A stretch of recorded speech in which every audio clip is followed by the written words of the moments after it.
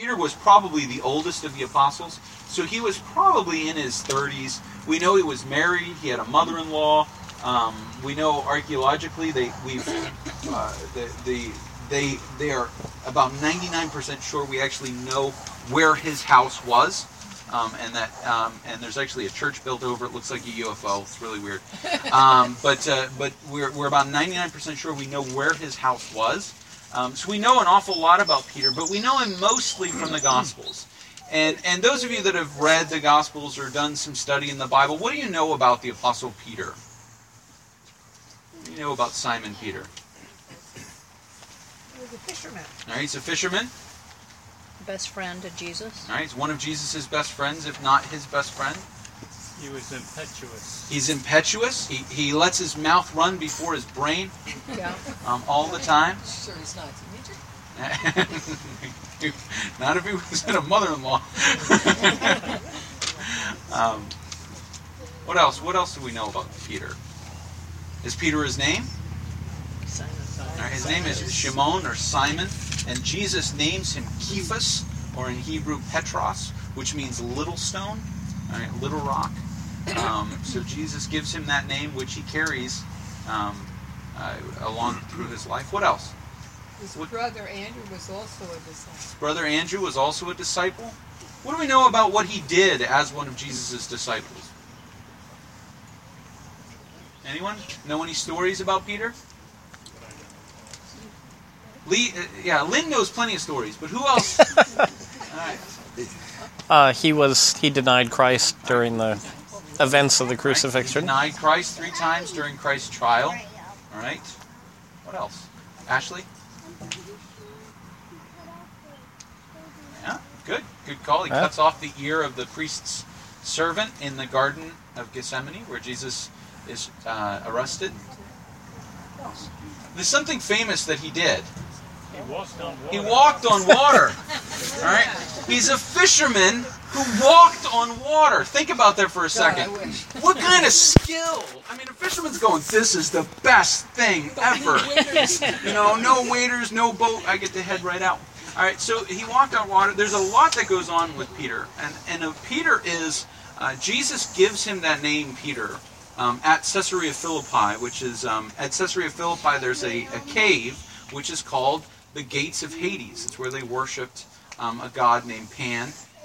And Jesus is standing there, and he makes a statement to him. He says, I will call you. Because Jesus asks Peter, he says, who do men say I am?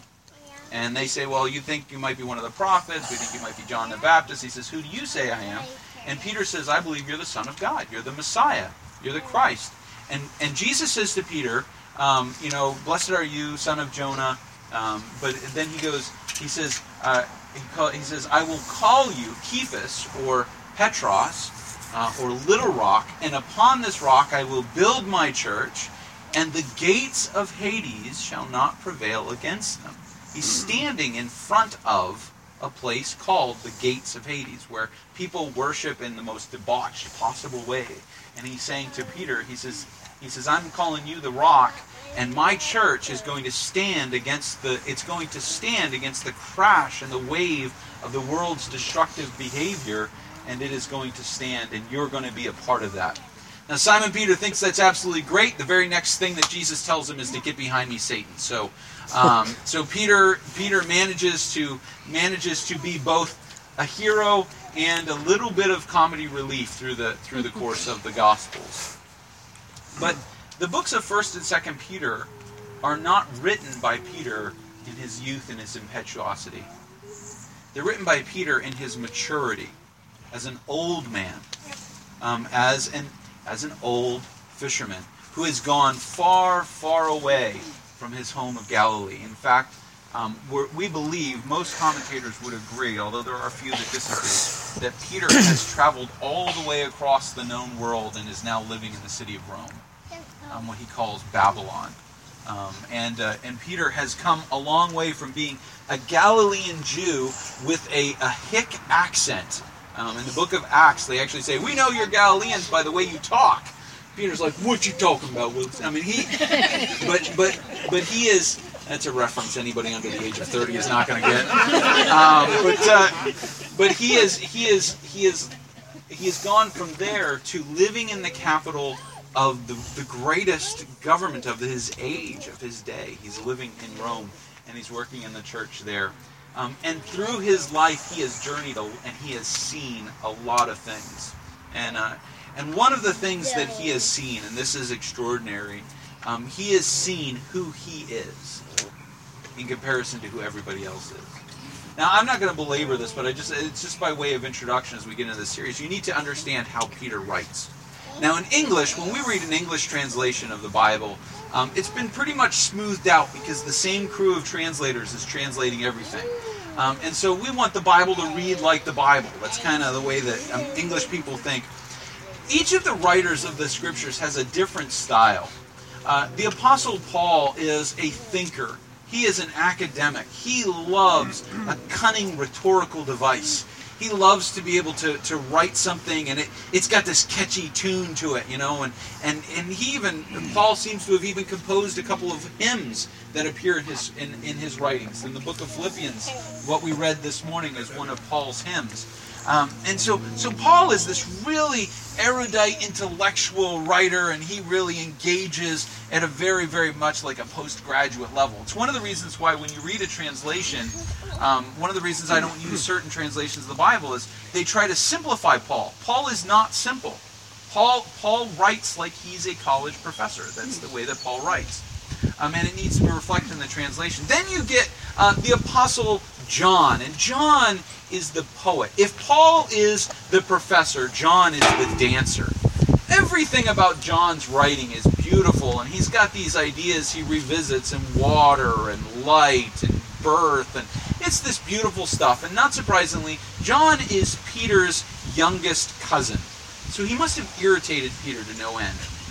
Because Peter is a blunt instrument. Peter writes, the Greek that Peter writes is like an old, I hope you guys will understand what I'm talking about. It is written like an old man hunting and pecking on a typewriter and pounding the points in.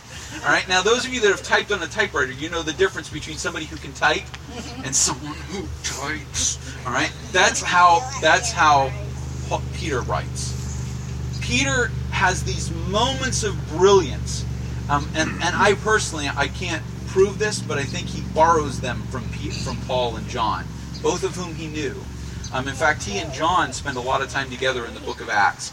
And you kind of get this idea that John is walking along and he says something about the way that Jesus talked, or something that he taught, and Peter goes, "Oh, that's really good. I am going to use that later." And so Paul Peter's letters are literally like pound, pound, pound, and then this beautiful poetic idea that doesn't fit.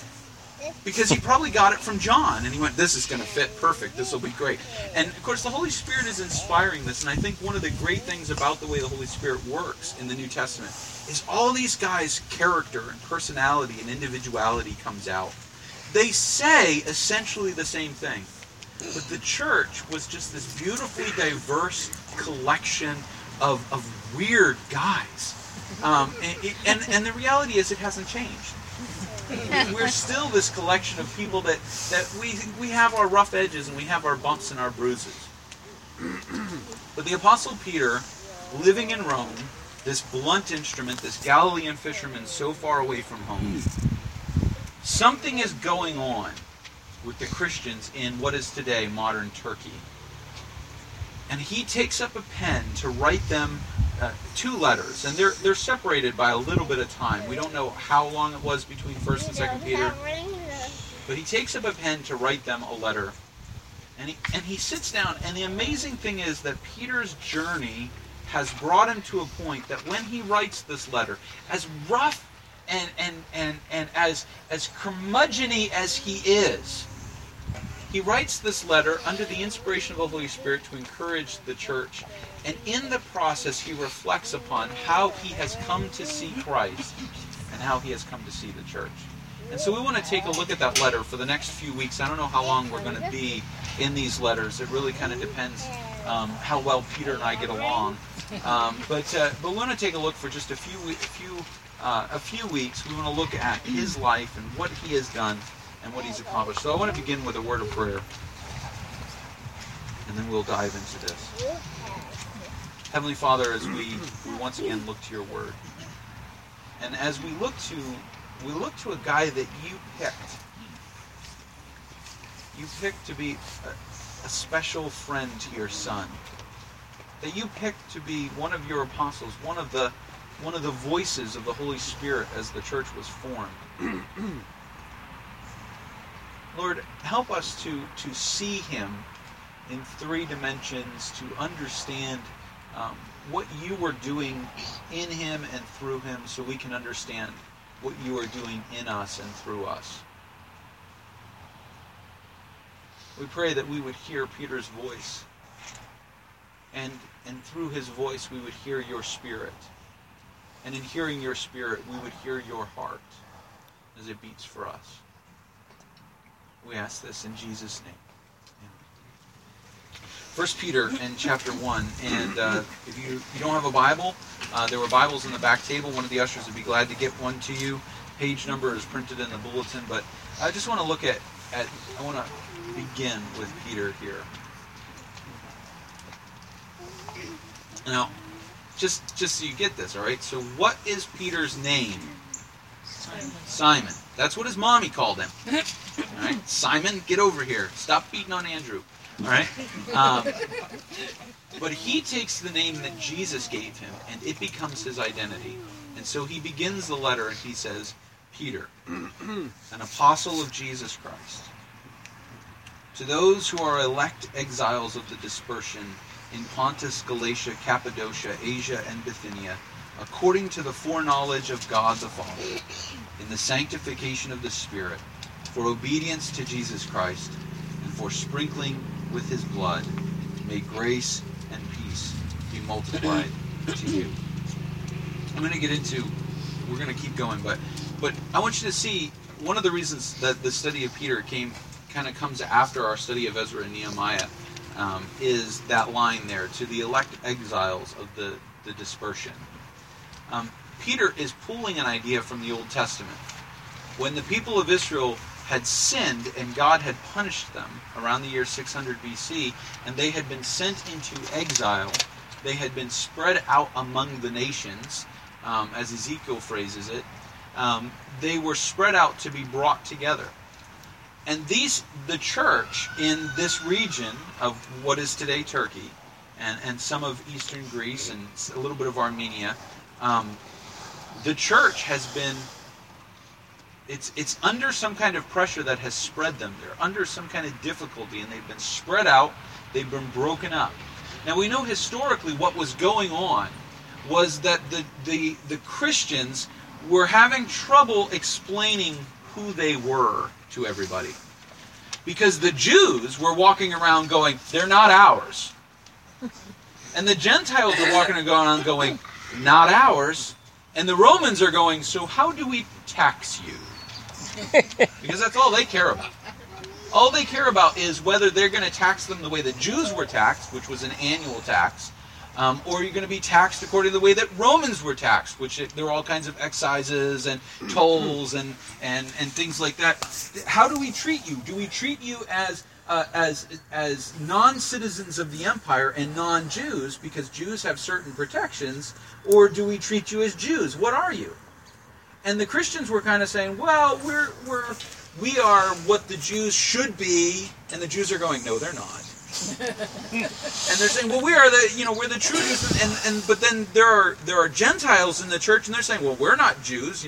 Paul said we're not Jews. We're something else. And so the Christians are in a persecution that results from the confusion of the authorities over them. It's not that people are intentionally trying to make Christians' lives miserable yet. They will eventually. But for the moment, they're uncategorized. They're persona non grata. Nobody really knows what to do with them. And so the Romans, in fact, we have this great letter that was written a little bit later. We have this great letter from one of the governors in Asia Minor saying, It's saying basically, hey, I've got a bunch of Christians that the Jews turned over to me, and I don't know what to do with them. He writes a letter to the emperor, and he says, I don't know what to do with them. Should I kill them? And I mean, what kind of society you live in that's how you start a letter? So we're not sure what to do with these people. Should we just go ahead and kill them? Would that be the easiest way to do this? We'd fix this problem. And the emperor writes back to him and says, well, if they haven't broken the law, are they willing to swear allegiance? He has a bunch of questions. And they kind of go back and forth on this conversation. And so people are really struggling with what to do with these guys. They just don't know what to do with them. And so the Christians they're living in a very difficult time. Jews are chasing them out of their homes. Jesus had prophesied to the Christians that when they followed him, they were going to be thrown out of their synagogues, and that's what's happening. They're losing their connections to their family. They're being disowned. They're losing their trade because so much of what happens in the empire has to do with your relationships. Jews trade a certain way. Gentiles trade a certain way. You have a certain market that you worked with. Then now, if that market is gone, what do? How do you make a living? How do you provide for your family? There's a lot going on with these folks. We don't know whether they're dispersed because we don't know whether they're spread out because they're just trying to find where should they live, or if they're spread out because people are legitimately persecuting them and hunting them down. We just don't know what's happening with them. It doesn't matter which side I stand on. If I move the microphone to this side of my face so that the wind stops, guess which way the wind will come from. So I apologize for the sound that it makes it sound like I'm on a sailboat while I'm preaching, which is appropriate with the Apostle Peter. Anyway, verse 3. Blessed be the God and Father of our Lord Jesus Christ. According to his great mercy, he has caused us to be born again. Now here's a great word he steals from John. All right, this idea of being born again. This is one of John's ideas. To be born again to a living hope through the resurrection of Jesus Christ from the dead, to an inheritance that is imperishable, undefiled, and unfading. That's an idea that he steals from the Apostle Paul. All right, kept in heaven for you, who by God's power are being guarded through faith for a salvation ready to be revealed in the last time. So you get what he's writing to them. As he's writing to them, he's saying, look guys, I know what's going on right now. I know the life that you're having to live. You're chosen and now you're exiled and you're spread all over and you're under a lot of stress. I understand that, and God understands that. And he uses these words, and I'm not going to get into the way he throws Paul in there, and it's like he quotes him like word for word, and it doesn't fit grammatically. But anyway, he says to them, you are being guarded through faith for a salvation ready to be revealed in the last time. He says you're going through a difficult time. You're going through a hard time. There's a struggle that's going on. Life isn't easy, and yet you are being guarded. Now, the way that is translated, there are a couple of ways that you can guard something. What does a prison guard? What is a prison guard's job? What is a prison guard's job? Make sure the prisoners don't get out. To guard what is in from getting out. All right, that's what a prison guard does. And sometimes when we think of the word guard, that's the way we think. We think something is in and we're preventing it from getting out. Did you guys see the Boston Public Library lost a couple of priceless pieces of art and they found them in a filing cabinet? Mm-hmm. Now, how many of you actually think whoever had them went, it'd be a really great way to put these back? Let's put them in a filing cabinet. I've never seen a filing cabinet, by the way, big enough to fit a painting. But anyway, so the idea of a museum guard, right? A museum guard, his job is to make sure that the paintings and sculptures that are inside the museum don't get outside the museum. All right, that's what his job is. And a prison guard's job is to make sure that prisoners stay inside the prison. But that's not the word that's being used here. This word is actually, it's a military term, and it's the idea of somebody guarding a city. Now, when you're guarding a city, what are you trying to do? Keep the enemy out. You're trying to keep the people that are outside the city from getting inside the city. All right, so it's the opposite kind of guarding. Now, he would have been very, very familiar with this. because this is what Roman guards did. This is what Roman legions did. The Roman society was a free society. You were basically allowed to do anything you wanted to do in Roman society as long as you didn't hurt somebody else. That was the way they worked. That was the way their government worked. I mean, basically, as long as you didn't cross the law, you could do anything. All right, especially during the Republic, it was basically, whatever you want to do. You want to, marry your pets? That's fine. All right, that just don't bother your neighbors. That was the way Roman law was. So Roman soldiers' jobs were to protect the rights of those that were under their protection. They stood at the edge of the empire, they stood at the outside of a city, and their job was to protect what was inside from what was outside. And so the Apostle Peter, he says, you are guarded by God. And what is he saying when he uses that term? He says, even though you're in difficulty, and even though you're in struggle, and you're in challenge, and you're facing all of this opposition, you are guarded. There is an active defense. And there's a very real difference between an active defense. And I need a volunteer that's an adult. Sorry, Ashley. I need an adult. Trish, come on up. This is not going to work because Trish is a martial artist. So, all right. So Trish, come over here where we got some space. So we're going to talk about the difference between active defense and passive defense. So I want you to pretend like you've never had somebody take a swing at you before. All right. And as somebody punches you, if you're an average, everyday person, what do you do to defend yourself when somebody tries to punch you? Probably duck. All right. So if I swing at you, right? Right. Now, how many of you think that the average person is actually going to duck? Ryan, what do you think they're going to do? Go back away. Back away and do this, right? Yeah. Hands are going to come to the face, and you're going to go, "Don't hit me!" That's a passive defense, right? So the average person, somebody swings at them, and they do, "Oh, don't hit me!" All right, now, since I know that you can do this, right, so now I want you to take an active defense to this. So when I swing at you, I want you to defend yourself. Okay. So call up all of your training. Find a Zen moment. Don't take you to the ground. All right. I like So, what? Careful active defense. Nicole says, "I like his face the way it is." All right. So now, all right. So now Trish is going to take an active defense as I come at her and as I punch at her. All right. Wow. You see the difference between a passive defense and an active defense? All right. Not only was she defending herself because she parried that shot, she set herself up to strike as well. When God defends us, God's defense for you is not. Thanks, Trish. Yep. We tend to think that the way that God takes care of us, all right, is the way that God takes care of us is the way that we instinctively respond, right? So we say, "Oh, I'm having a financial difficulty. I'm having a financial problem. So, dear God, just get me through this. Just give me a little bit of a passive force field of some kind." But God protects us not just in a passive way, but in an active way. Now, He doesn't go out of His way. God does not go out of His way to aggressively attack people you don't like. All right?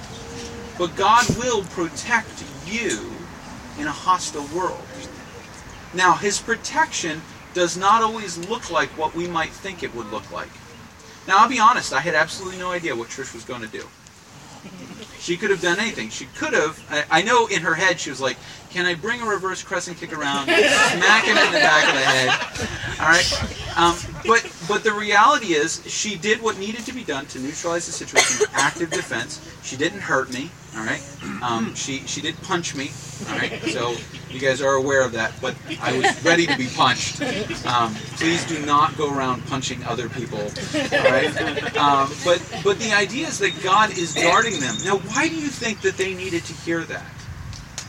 Why do you think that they needed to hear that God was actively guarding them? Because as they go through their lives, they're seeing a lot of bad things happen. And sometimes we just need the simple assurance that God has not forgotten you. Now think for a second about the Apostle Peter and why he might want, that might be the first thing that comes to his mind when people are faced difficulty. And I think there's a very real reason. The Apostle Peter did what during Jesus' trial? He denied him. Right? He denied him. And if you read the account of that in the Gospel of Mark, you'll see Peter's perspective on it.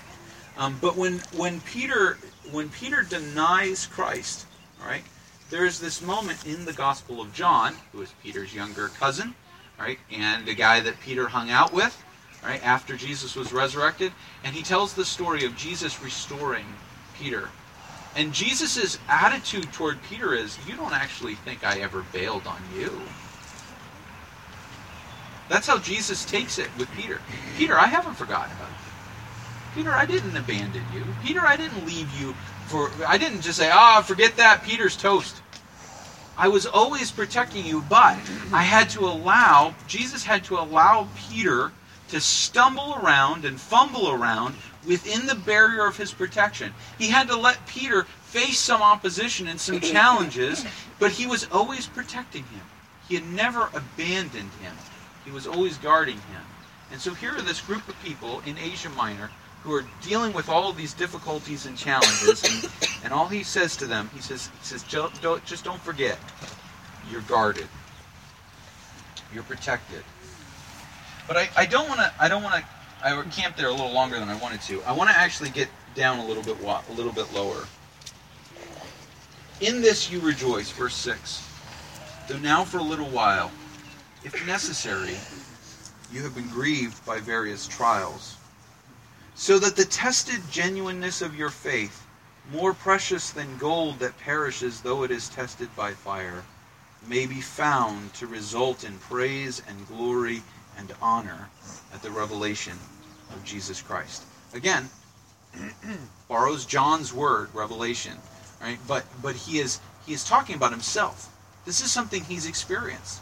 He went through difficulty, he went through struggles, he went through challenges. Not only did he face them in Jesus' trial, but there's actually this moment in Peter's life where God calls him to do something he's not supposed to do, which is to preach the gospel to the Gentiles. And God actually, he falls asleep on the roof, because if you're sleeping on the roof, obviously that's what you're going to have a weird dream. And Jesus appears to him and gives him this dream, and he says to Peter, he shows him all this food, and he says, eat this food. And Peter says, I can't, I'm a Jew. If I eat it, I break the law. Jesus does it to him 3 times. Peter needs people to do things 3 times. Until Peter finally realizes what Jesus is trying to teach him, and then he goes to this Gentile's house, he walks through the door, and he says to the very first thing he says is, you guys know I'm not supposed to be here, so what do you want? That's what he said. He's like, God wants me to be here, so tell me what you want. And they say, we want to hear about the gospel of Jesus Christ. He says, okay, great. God is constantly testing and trying and refining Peter through his life. Jesus is always working on him. And Peter sees in the struggles and the difficulties that the people are facing, he says, I know where you've been. I know what it's like to be challenged, to struggle, to face opposition. I know what it's like to be yelled at. He'd been thrown in jail repeatedly in the book of Acts. He knows what it's like to be in prison. He knows what it's like to feel the dark of desertion, and to have Jesus call him back, and Jesus direct him and lead him. Verse 8.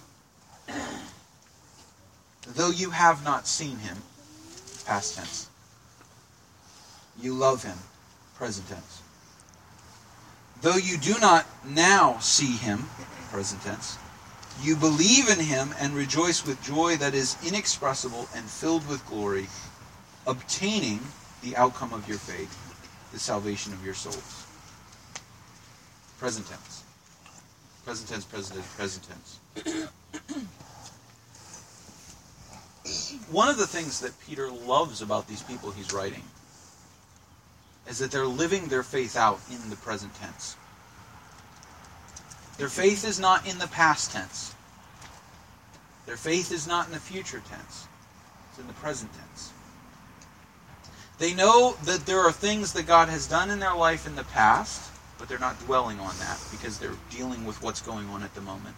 And they know that there is something coming and the end times and at the end of life and all that stuff, but they're not focused on that. They're focused on what's happening right now, at this moment. How can my faith be vibrant and alive in this moment? Facing the difficulties and the struggles and the imprisonment and the persecution and everything that's going on in their lives. How can our faith be lived out in this moment? And this is what he's saying to me. He says, though you did not see him, though you have not seen him, past tense, though you have not seen him, you love him. Even though you weren't there with me at the beginning, even though the past is the past, in the present your love is for Christ. And even though you do not see him, even though right now you don't have what you will have in the future, you believe in him.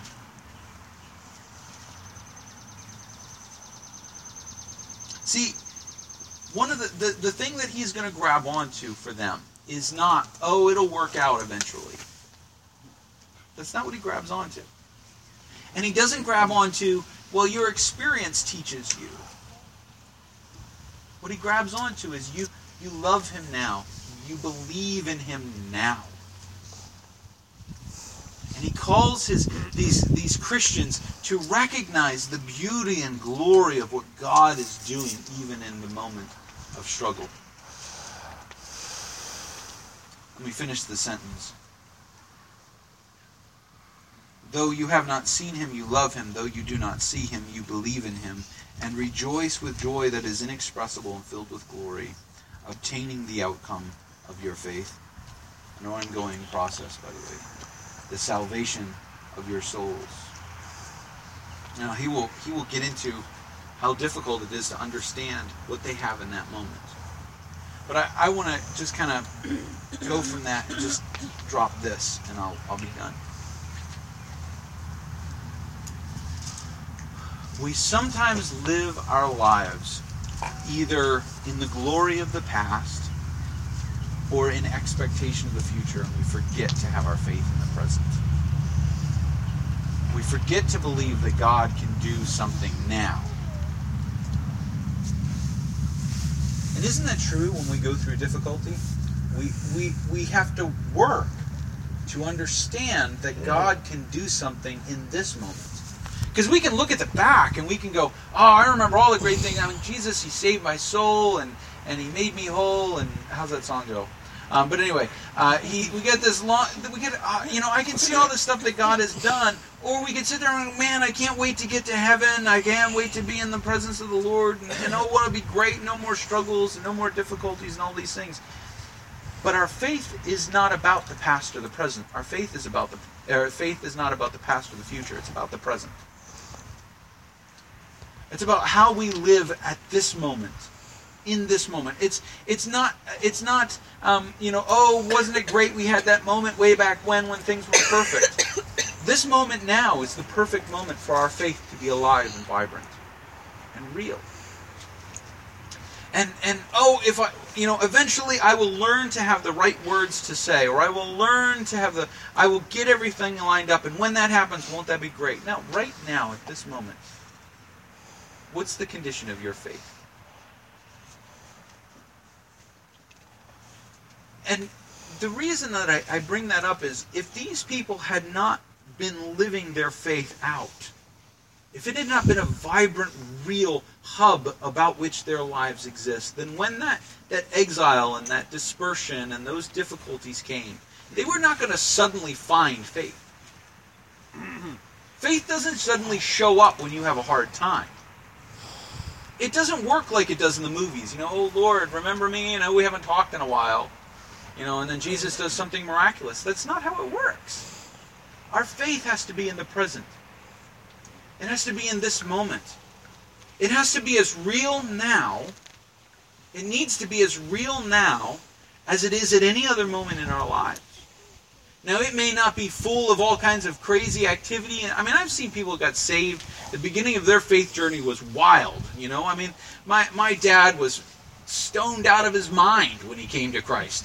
And it's like, and I'm like, are you sure Jesus didn't actually appear to you?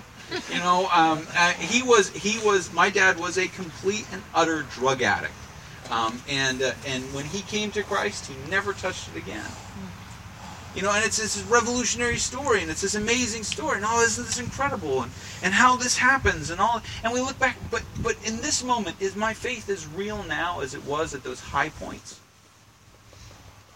Am I at least longing to have that real faith? That's going to sustain me, not just in the good times, but in the bad times? Or am I waiting for faith to fall on me? Am I waiting for God to suddenly change my urges so that I remember to read the Bible, or I remember to pray? God's supernatural. God guides and chooses. So if I wake up in the morning and I don't feel like reading the Bible, I must not be elect to read the Bible, predestined to read the Bible this morning. No, that's not how this works. My faith has to be real, and it takes work and effort to make that faith central to my life, because there's all kinds of waves crashing against me. There's all kinds of struggles, and we live in a hostile world, and make no mistake about it. We live in a world that is hostile to your faith. You say, well, it sounds so judgmental. Look, it's just a reality. It is just a reality. The world does the world, and by the world I don't mean individual people. I mean that there is some kind of system out there that is governed by the prince of the powers of the air, aka Satan, aka the devil, who wants to get you, a believer, to compromise your faith. He wants you to water down and back away and not stand and just kind of blend in.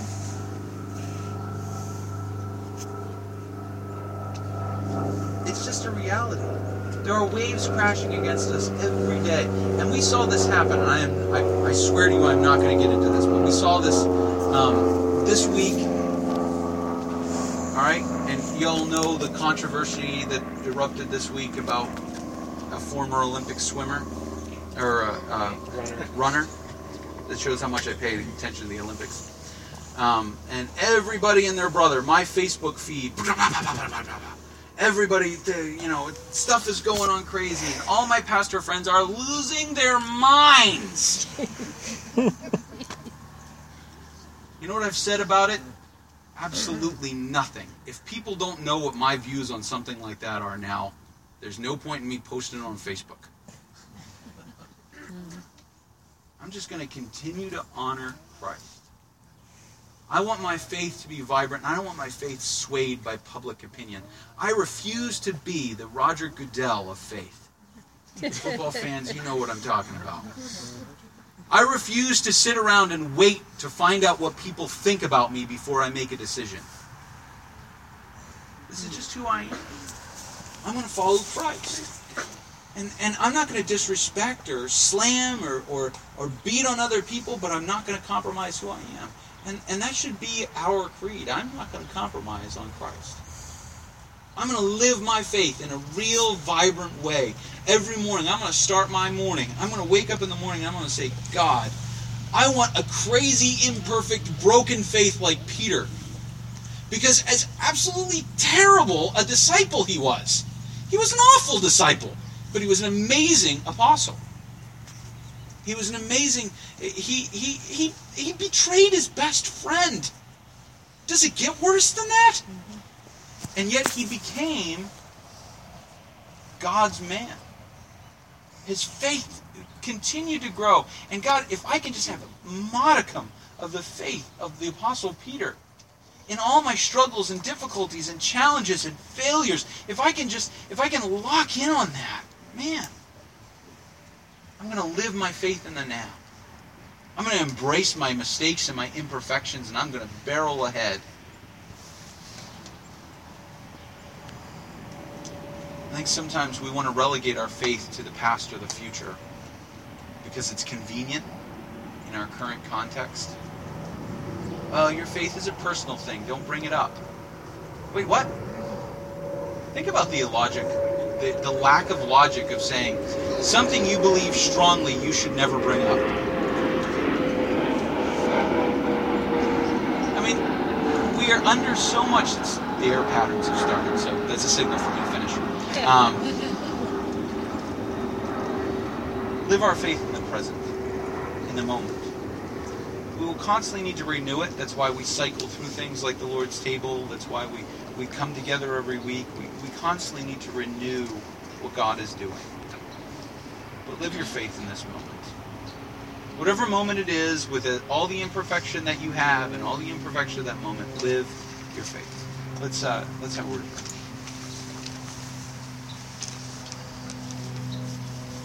Father, we ask that you would make us aware of your ever-present watching.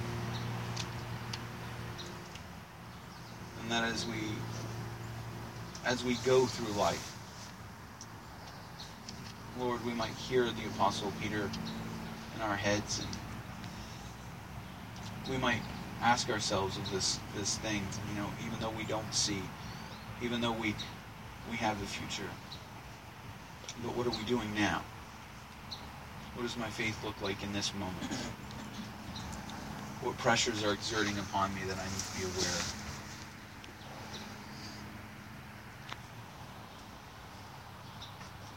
Lord, you are our God. Christ, you are our Savior. Spirit, you are our life. We are just people. Take us from this place to be your church. Lord, as we continue our worship and as we give ourselves and our hearts to you. In Jesus' name.